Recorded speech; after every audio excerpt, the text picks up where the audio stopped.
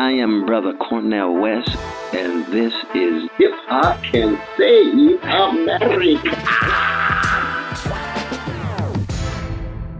Peace and love, everybody. It's your man, Manny Faces. Just wanted to let you know that Hip Hop Can Save America is now available as a live stream show every Monday night, 9 p.m. Eastern Time on YouTube. You can find it at hiphopcansaveamerica.com/watch. Excerpts from that show will be played here on the audio feed, so you'll still get the good interviews that you've been used to. But check out the live stream and check out my free Substack newsletter at mannyfaces.substack.com. That's filled with all kinds of stories of hip-hop innovation, inspiration, and generally hip-hop news that isn't about dumb shit. For everything Hip Hop Can Save America, hiphopcansaveamerica.com. For everything Manny Faces, mannyfaces.com. And if you find value in this work, you can support it. We'd love to have you aboard as a supporter at patreon.com/mannyfaces. Now let's go. The thing about hip hop today is it's smart. It's insightful. The way that they can communicate a complex message in a very short space is remarkable. And a lot of these kids, they're not going to be reading the New York Times. That's not how they're getting their information.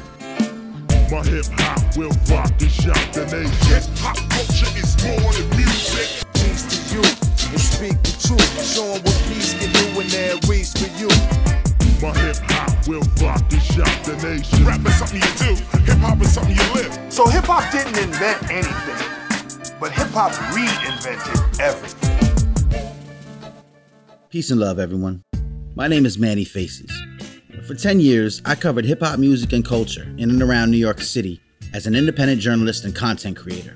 Only the uninformed would think that hip-hop's mecca was anything less than a continuously thriving, bubbling, evolving artistic and cultural ecosystem. But that wasn't always represented well by mainstream media, hip-hop or otherwise. And it's not just musicians and artists.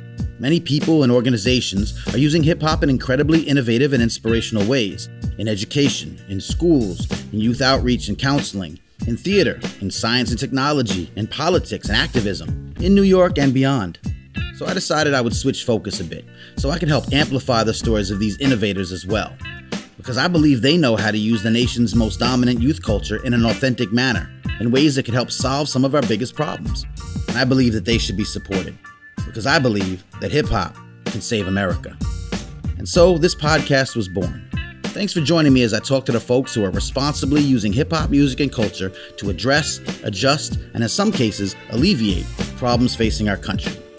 Hip Hop Can Save America is a presentation of the Center for Hip Hop Advocacy at hiphopadvocacy.org, a nonprofit dedicating to increasing public understanding of hip-hop culture. We're also brought to you by the award-winning Newsbeat podcast. It's hard-hitting journalism, including interviews with thought leaders and activists about the most pressing social justice issues of our time. And it also incorporates hip-hop with music and original lyrical contributions every episode. Think of it as Democracy Now! And Black Thought had a podcast baby. You can find Newsbeat by Maury Creative Studios wherever you get your podcasts, or on the web at usnewsbeat.com. Hip Hop Can Save America airs weekly, Tuesdays at 10 p.m. on Bonfire Open Source Radio. With amazing programming like their flagship morning show, TK in the AM, Bonfire Open Source Radio is leading community radio into the future. Check them out at bonfireradio.com or on the TuneIn app. We're also available on most podcast platforms, including Apple Podcasts, Google Play, and Stitcher. Now, there's something to be said for the archival and preservation and protection and promotion of hip-hop artifacts throughout its illustrious history. There are many colleges that are participating in this sort of archival process, including Cornell University, Harvard, and many others. My talk tonight is with Kevin Kasanovich. Kevin founded the College of William and Mary Hip Hop Collection, dedicated to documenting and preserving Virginia's hip hop history. Kevin earned his PhD writing about the Bronx River Houses, the Zulu Nation, and hip hop's international expansion. He's currently the content archivist for StockX, and Kevin and I spoke about the importance of hip hop having a presence in academic and archival spaces to preserve, protect, and promote the vast artistic and cultural contributions that hip hop has to offer. Here's my talk with Kevin Kasanovich.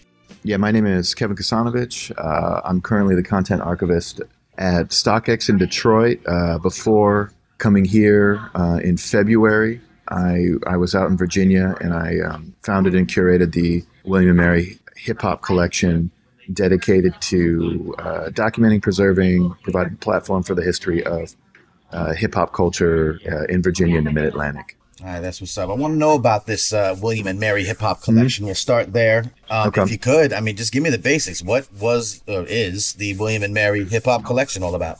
It all comes out of my initial research. I was at William and Mary for graduate school working on my PhD, and I spent a fair amount of time up at Cornell going through their hip-hop collection. I started going there a couple of years after they opened it up, so it's been amazing to see all the great stuff that they're doing up there. But I do my research trips back and forth, and I was like, this is really cool what they got at Cornell. But Virginia, since I was down there, and at William and Mary, which is in Williamsburg, which is in Hampton Roads area, so it's real close to Virginia Beach, Norfolk, Portsmouth, all those areas that became a real center of Virginia Mid-Atlantic and eventually hip-hop in general, especially with Timbaland coming out of there, Pharrell and all those guys. So I thought, you know what, we could do the same thing, have the same type of archive, do the same type of project to showcase hip-hop culture in Virginia. And luckily, right place, right time, the dean of the library, the director of special collections in the library where the archive's housed, I knew them really well, so I already had that relationship, and they said, okay, run with it. And so that was in fall of 2012. Now, the idea was to initially, from the beginning, was it to do kind of the localized version of the grander archive? Yeah. I've always been really, really interested in telling sort of local or regional stories. So even with, even with my work in the Bronx and Bronx River, I'm in the cradle of hip hop, in the birthplace, doing the history, tracing the story. But I was really interested in thinking about, why is Western Bronx where Herc's at? Why were his parties a certain way, or were they a certain way? Were Flashes a certain way? And then why was Bambaataa and the Zulu Nation out in Soundview in Southeast Bronx? Why were they a certain way? And then what was going on in the North Bronx, up in the canyons and stuff like that. So yeah, I was always really interested in a local story, even like a micro or a hyper local story, right? Because it's all building based, block based, neighborhood based, and then you can keep building out from there. And so those were the stories I was interested in telling, and a real practical one, right? Like, I wasn't trying to step on anybody's toes. Like, Cornell already was doing a really interesting job and a great job with that sort of, the first generation's history, second generation history coming out of the Bronx. You had like Harvard doing their thing with like a reading room, and then they were attracting big names. And then it was around the same time that Tulane, Holly Hobbs and her archive down in New Orleans, was covering that. And then the DJ Screw stuff that became University of Houston. So it seemed like we were all existing, doing like the same work, but we weren't stepping on anybody's toes, right? Mm. The story was big enough that we could all have a voice. Right. You weren't from the area, though. Like, you didn't come up in Virginia. No, I'm actually, I was born in Detroit. I grew up about 2 hours north of Detroit. And then I didn't get to Virginia until like 2006. So I spent about 12 years out in Virginia. And I moved out there solely for graduate school. And right, gotcha. But I was always interested in thinking about and doing work on hip hop and hip hop history and culture. I realized that this could be my sort of way in to be doing, my sort of lane to do something bigger and better, as well as sticking to that sort of local regional history that I've always been fascinated on. Right. What was your hip hop credentials up until that point? Like, were you into the scene? Were you just kind of a fan of the music? Were you did you come out at night like a superhero and spit bars and then really growing up, when I first started buying music on my own, this would have been like 93, 94, 95. So for a while it was just whatever was ascendant, right? So like the Chronic, got into Wu-Tang, stuff like that. But in terms of hip-hop credentials, no. It was always a fan, always interested, and coming at it really from sort of, I had translated, my love of popular culture, my love of hip-hop into how I was first working on my master's and then my PhD, but how I translated it into, my work as a cultural historian. And then I was just like, basically sort of not fed up, but felt like, the sort of first generation of hip-hop studies scholars. I was like, all right, this is a good foundation, but there's just so many stories to tell And I thought, like, how can I build on that, honor them, right, but be able to do my own thing, be able to tell my own history, and shine some light on folks in different regions that up to that, it seemed like, at least in terms of the scholarly stuff, right? I mean, we were doing a lot of great work on the history of New York, Bronx, right. sort of Mecca, but now I wanted to come to terms with but there's a whole country out there. Right. And they've all had their kind of fingerprints on the growth of hip hop in different ways, for sure. Right. And so, I wanted to tell, different stories, but then also make sure that they connected back up into the larger story, right? I mean, it was and that was sort of my way of, honoring hip hop's commitment to building community. What do you think? So what would be some of the examples of pioneering figures or some early stuff that you incorporated into the archive, the collection there, from the Virginia area that people outside of the area, might not even know of, but were really influential or really important figures in the foundation of hip hop in the area?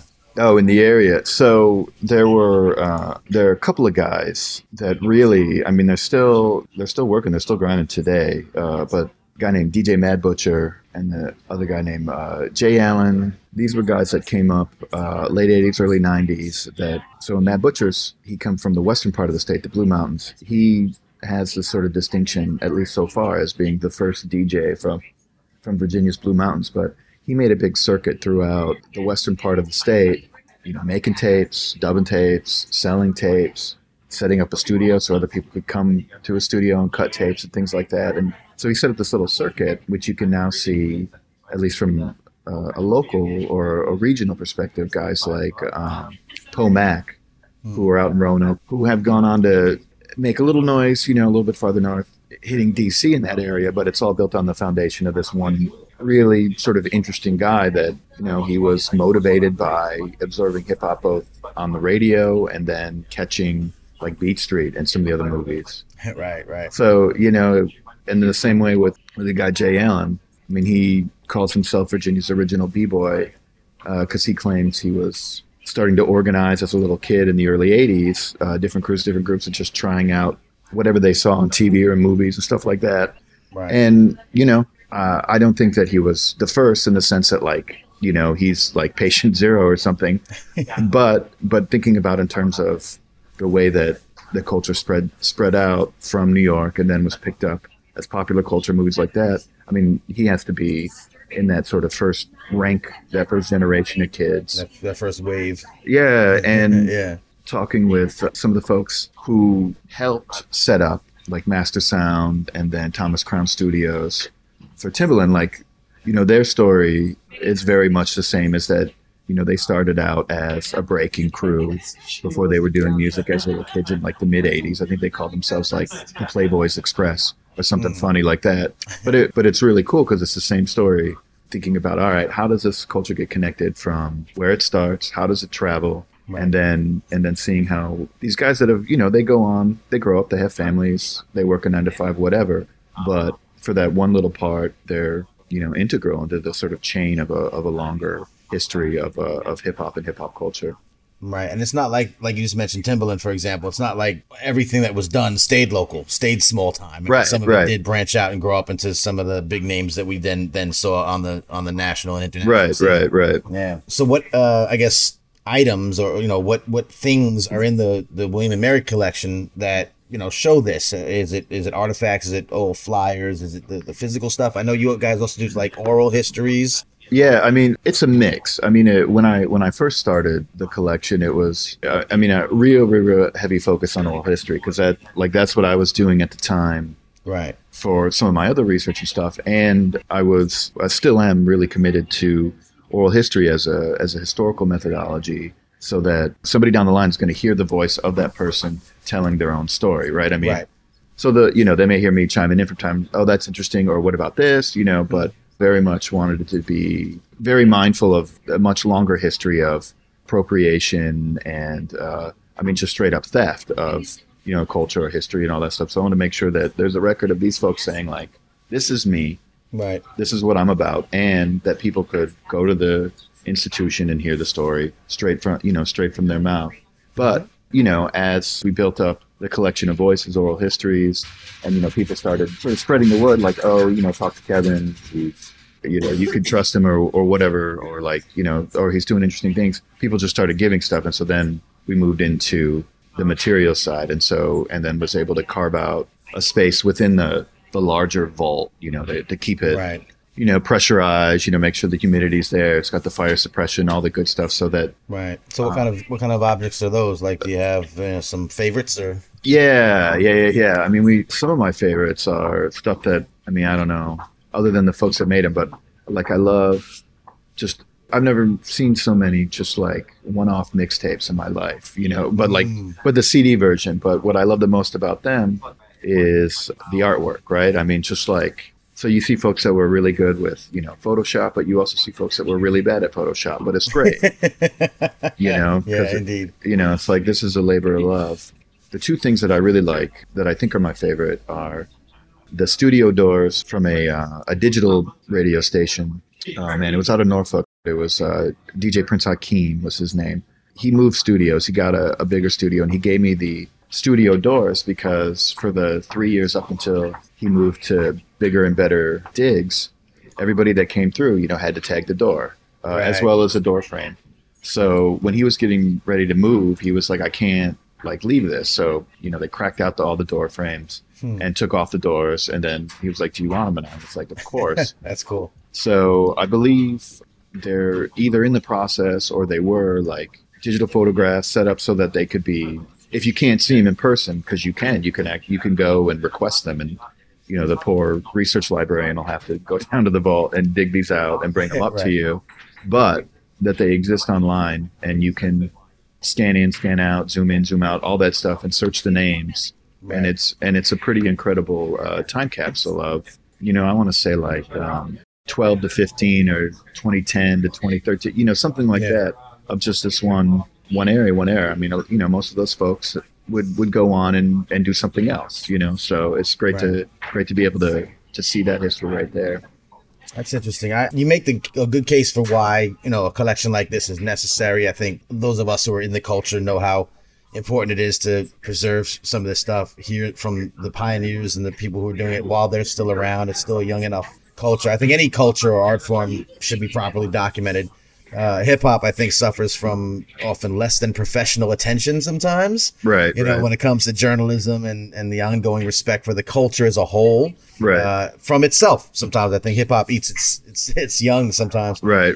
Or as old as the case may be. Yeah. So I'm curious though, how two things. One, like, what are some examples, I guess, of how the collection in your mind, or a collection like this, but specifically this one, has made a positive impact outside of just existing? Like, it's there, it's great, but like, when you say people come to use it for research, or people come to visit it, or, you know, what kind of positive impact has it made other than just being a good place for this stuff to live? Right. Variety of ways, both sort of inside and outside the communities where this culture is being created and, you know, continues to be created and cared about, and folks are really invested in it. One of the things that sort of kept me going personally, because for the most part, it was usually just an army of one doing this. I mean, with support, you know, but talking to the folks in the community, folks saying like, you know, especially since we were so sort of locally, regionally based, talking about, you know, I never thought that William & Mary, the college itself, or a college period, would take me seriously, would feel like I belong. You know, I never saw myself being in school or in college, you know, but now not only, you know, am I there, my voice is there, but my history's there. People can come and see it. So that, you know, older folks, as well as great to see that some of these folks would bring their young kids, you know, doing different events. Or one of the nice things about it being a public institution is that all you have to do is have some form of, you know, government ID, and you can come in and look at the collection. But to be able to show family members and say, here I am, somebody values what I'm doing in a way that I never thought was possible. So that was pretty amazing in terms of thinking about Virginia itself, right? Building its wealth on slavery, right? I mean, so all of a sudden then trying to not reverse that history, but shining a light and saying, you know, there's another narrative. There's another narrative. Yeah. And I'm an important part of this narrative because I'm in it, right? I'm in this collection. And then, of course, being able to connect students, professors, both in the school, but we had a lot of requests from other universities as well as high schools and things, and schools in the area, in the region, would want to come, do a tour, check out the collection. So not only history classes, history courses, we would get, musicology courses, things like that the students themselves were either dismissive or didn't consider hip hop seriously, or only considered it rap music, didn't consider it a much larger, broader culture, coming in and sort of having their mind open up about, oh wow, this is a lot more than I thought, and making a connection with it in a way that they never would have before, or the professors might never have been before. So we were bringing a lot of people together, both within and without the community. That was pretty amazing. Right. Ended up being a little bit more, eye-opening for some folks, I would imagine. Yeah. Particularly those who are not as familiar with hip hop music and culture, coming in and saying, oh, there's more to it than what I've been led to believe. Right. It's not just, right. It's not just, videos and think pieces, right? Or Geraldo excoriating the youth today or something. Yeah. Yeah, exactly. Well, that's a whole nother topic. Right. A couple more things before I let you go. I guess overall, how important do you think that it is for hip hop to have this kind of archival attention? And also in comparison maybe, or contrast to some of the other ones that are out there, obviously, the bigger ones, even some smaller ones or equal size. What's some of the things that you think that the William and Mary collection, that your work there did, that should be taken into consideration elsewhere? Something you did that, hey, others should really follow this lead. Okay, so the second question, right, we'll do that one first. But in terms of one of the things that I'm most proud of that I think should be duplicated, done at the collections that are out there, but also the collections to come, because there's so much room and there's so much need. Sure. But more so than anything else is the oral history component. I'm a big proponent of that, straight up and down the line on anything, but particularly with hip hop, right? Just because historically, communities of color, folks that are sort of seen as marginal, are ignored, and a lot of times that story, that history comes from places like the College of William and Mary, and erases that history, or it tells it in a different way, or in a way that erases the good and the bad.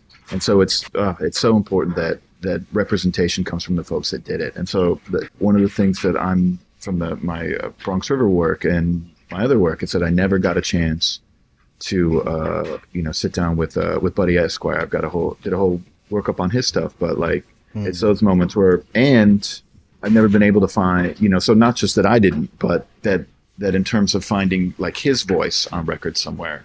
I mean, that would have been amazing just to hear his thoughts. Because it's great to read it. It's great. There's some great transcription books out there. Like Yes Yes Show is a great resource. But you want to be able to hear the grain of the person's voice, that inflection. Sure. So Tulane's like I said, not to cut you off, but even in the with the world of podcasting, doing what we're doing right now, there's still so much that hasn't, so many people that haven't been really formally heard from. Right. Exactly. And so not only the voice of people that are integral to it, but one of the other things I've always been interested too are the folks that are that infrastructure that's propping it up, like mom and pop record stores, things like that, right? I mean, all the ancillary players in the game. This whole other economy that props it up as well, and business and culture that needs to be heard from too, because it's not as a hip hop community, hip hop culture, right? It's not just about that onstage product or the people performing, right? I mean, that was enough. I mean, you mentioned mixtapes and how big an industry that came, into being. That was pretty much pure. I mean, there was always bootleg tape, right. But hip hop made that a thing, right. Yeah. And that whole support set structure there that was underneath the industry radar for a long time. Then the industry, of course, co-opted it and said, well, we can make mixtapes, too. Then but that whole phenomenon, for example, was an entire sub-economy, that is huge. Shouts to Summer and the Mixtape Museum. But I was gonna say exactly. But what I love too, the stories of how mixtapes traveled, right? I mean, it's sort of tracing.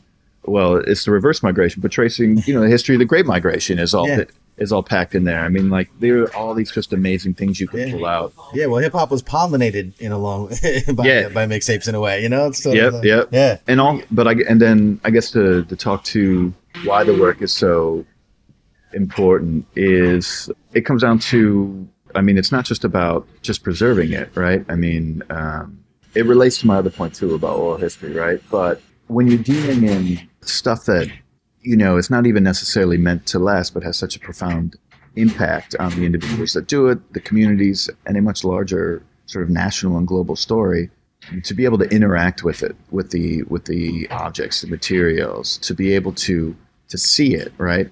As opposed to just being told about it or maybe seeing a representation, right? I mean, all this stuff is always mediated, the way that we interact with it, right? Whether the way that it was recorded, you know, mediated by region, mediated by record companies, labels, whatever. But to be able to have that first contact with it, I mean, that's the essence. I mean, that's where the professional historian, right? We look at the record and we say, this is why it's important. I'm going to tell you. This is an opportunity for people to say, well, actually, I'm going to be able to make up my own mind because I can go see it. And another way to put it, right? If hip hop doesn't do it, right? If hip hop education doesn't do it, nobody's going to do it. Right. That has been shown to be true. Or they'll do it wrong. Or it'll be done wrong. Right. Yeah, no, that's absolutely important. And that's why I think the authenticity of it is so important. You know, hip hop being used in educational spaces. You know, I talked to some of the hip hop educators and folks like yourself that'll say we have to be wary of the gimmicky kind of treatment that it might get, or, you know, using hip hop as kind of the cool factor, but then you don't really have a cultural connection after, you know, past that. So that's why I think the archival, the documentation, the storage, the presentation of all this, you know, historical stuff in the same vein that you would preserve and document any other cultural movement, right, especially one that's grown and become ubiquitous throughout the world. So right. The work you're doing is definitely important. You were there, now you're where you are now. Right. Just give me a quick, what are you up to these days? What's happening elsewhere with you? And then we'll let you go. Yeah, no problem. So my current position is as content archivist with StockX. I don't know if you're familiar with the company. StockX itself came to be as a platform to connect initially with sneakerheads and sneaker culture, but as the sneaker community with each other, right? We're doing it virtually and through the space of resale. So how I got sort of connected and hooked up in this is, of course, streetwear, sneakers, things like that, and hip hop, right? A long overlapping history. And so what StockX was looking for when I interviewed and went through all the stuff is they were trying to figure out, like, how do we make sure that we are connecting all this cool data, all this cool stuff with and staying true and staying authentic to the community that this comes out of, right? Because, I mean, it's a company built out by sneakerheads, but we want to make sure that we stay authentic, right? And so that's sort of my role, is to make sure that we're telling the stories, we're capturing the right voices, that it remains what it has been from the beginning, an authentic company. Got it. So that's interesting to have sort of that content curation, content overseeing for, I guess, a company, a firm, or a project that isn't normally associated with content in that manner. Right. Yeah. No. And was super excited about it is that I see this position and this work that I'm doing now as a continuation of the work that I'm doing, because, like, I'm now telling and working on sneaker stories from the folks that I got to know really well, right, in Virginia, and I'm now starting to do that same sort of community work, community history with sneaker folks in Detroit, and just as much as like doing a full-throated university hip hop collection. It's a really small world, as you know, right? The hip hop ed piece. But the same thing is doing a sort of a full-throated content archive or something, focusing on the, you know, the history and the culture of what the company does. That's a small world too. So it's like I get to keep sort of, you know, taking these same skills and doing these similar types of things and taking a new direction. So, and in my mind, it's all built off what I was thankfully able to incorporate and learn from, you know, investigating and studying hip hop. So it's like, so going back to that first question, right? Like, or that first thing, like, where do you get your credentials? How do you see yourself in terms of hip hop? I mean, thankfully I was sort of able to be brought in enough and say, like, okay, you can have this little piece, this little corner, you know, think about it, run with it. And, you know, without it, I mean, I wouldn't be here. I wouldn't have been able to do, anything that I've been able to do with my life for the last decade. So, I mean, it's all because of hip hop. No, that's what's up. And it's like I said, I think it's honorable and noble work sharing what hip hop has to offer with people who are outside of the culture. Like that's where I think the biggest disconnect is. And to do it in places that are established institutions, sometimes we look at the, they don't understand us. We don't need them. We don't need the mainstream acceptance, but sometimes it's not bad. It's a good place to have these things because you can then, it does lend credibility to it, but it also it exists. It's somewhere you can actually, like you said, go there and see it and be a part of it and understand it better. And that's not often easy to do in conversations online, social media. But when they appear, when they're right there in the midst of it, I think that there's something to be said for that. So that's why I'm a big fan of the archives and the collections like the William and Mary collection that you put together. And thank you for your work. I think people appreciate it. Oh no, yeah, thank you. No, I mean, really, it's all luck, and and all thanks goes to, everybody over the years that has been kind enough to put up with my, constant requests for oral histories, for donations, So the collection exists because the community wanted it to be, Right. Well, like you say, representation matters, and it's good to see our hip hop works being displayed and respected and preserved and protected. So yeah, good work. So listen, that's all I got. Cool. You gave me a great rundown of your work and what you've done. I wish you all the best with the new endeavors. And continued success with the old ones. Yes. We'll touch base again later on. Find out, how that's evolved and other things you might be getting into down the line. But man, I thank you for taking the time out and kicking it with me. Yeah, no, I appreciate it, man. This was great. Hip Hop Can Save America is a presentation of the Center for Hip Hop Advocacy at hiphopadvocacy.org, a nonprofit dedicated to increasing public understanding of hip hop culture. We're also brought to you by the Newsbeat podcast, hard-hitting journalism, including interviews with thought leaders and activists about the most pressing social justice issues of our time. It also incorporates hip hop with music and original lyrical contributions every episode. Think of it as Democracy Now! And Black Thought had a podcast baby. Find Newsbeat by More Creative Studios wherever you get your podcasts or on the web at usnewsbeat.com. Hip Hop Can Save America with Manny Faces airs weekly, Tuesdays at 10 p.m. on Bonfire Open Source Radio. With amazing programming like their flagship morning show TK in the AM, Bonfire Open Source Radio is leading community radio into the future. Check them out at bonfireradio.com or on the TuneIn app. Hip Hop Can Save America is created and hosted by me, Manny Faces. I also produce the theme music. Special thanks to our associate producer, Summer McCoy. You can find out more about me at mannyfaces.com and find out more about Summer's hip-hop and tech-related initiative, Hip Hop Hacks, at hiphophacks.com. Thank you for listening.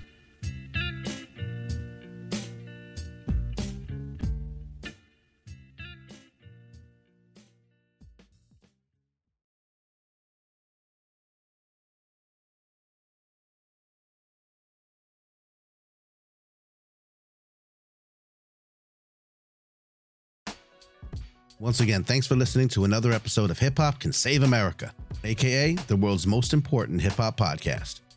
My name is Manny Faces. You can find out more about the show at hiphopcansaveamerica.com. You can watch the show now as a live stream on YouTube, hiphopcansaveamerica.com/watch. Check back for all the replays as well. The interviews from the live stream will be brought here onto the audio feed, so you always get the best of the live stream. You can also check out our Substack newsletter. It's free at mannyfaces.substack.com. Filled with stories of hip-hop innovation, inspiration, and in general, hip-hop news that isn't about dumb shit. Eternal shouts to our consulting producer, Summer McCoy.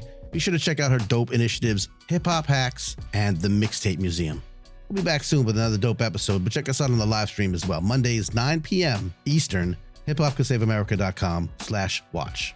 Until next time, it's Manny Faces wishing peace and love to you and yours.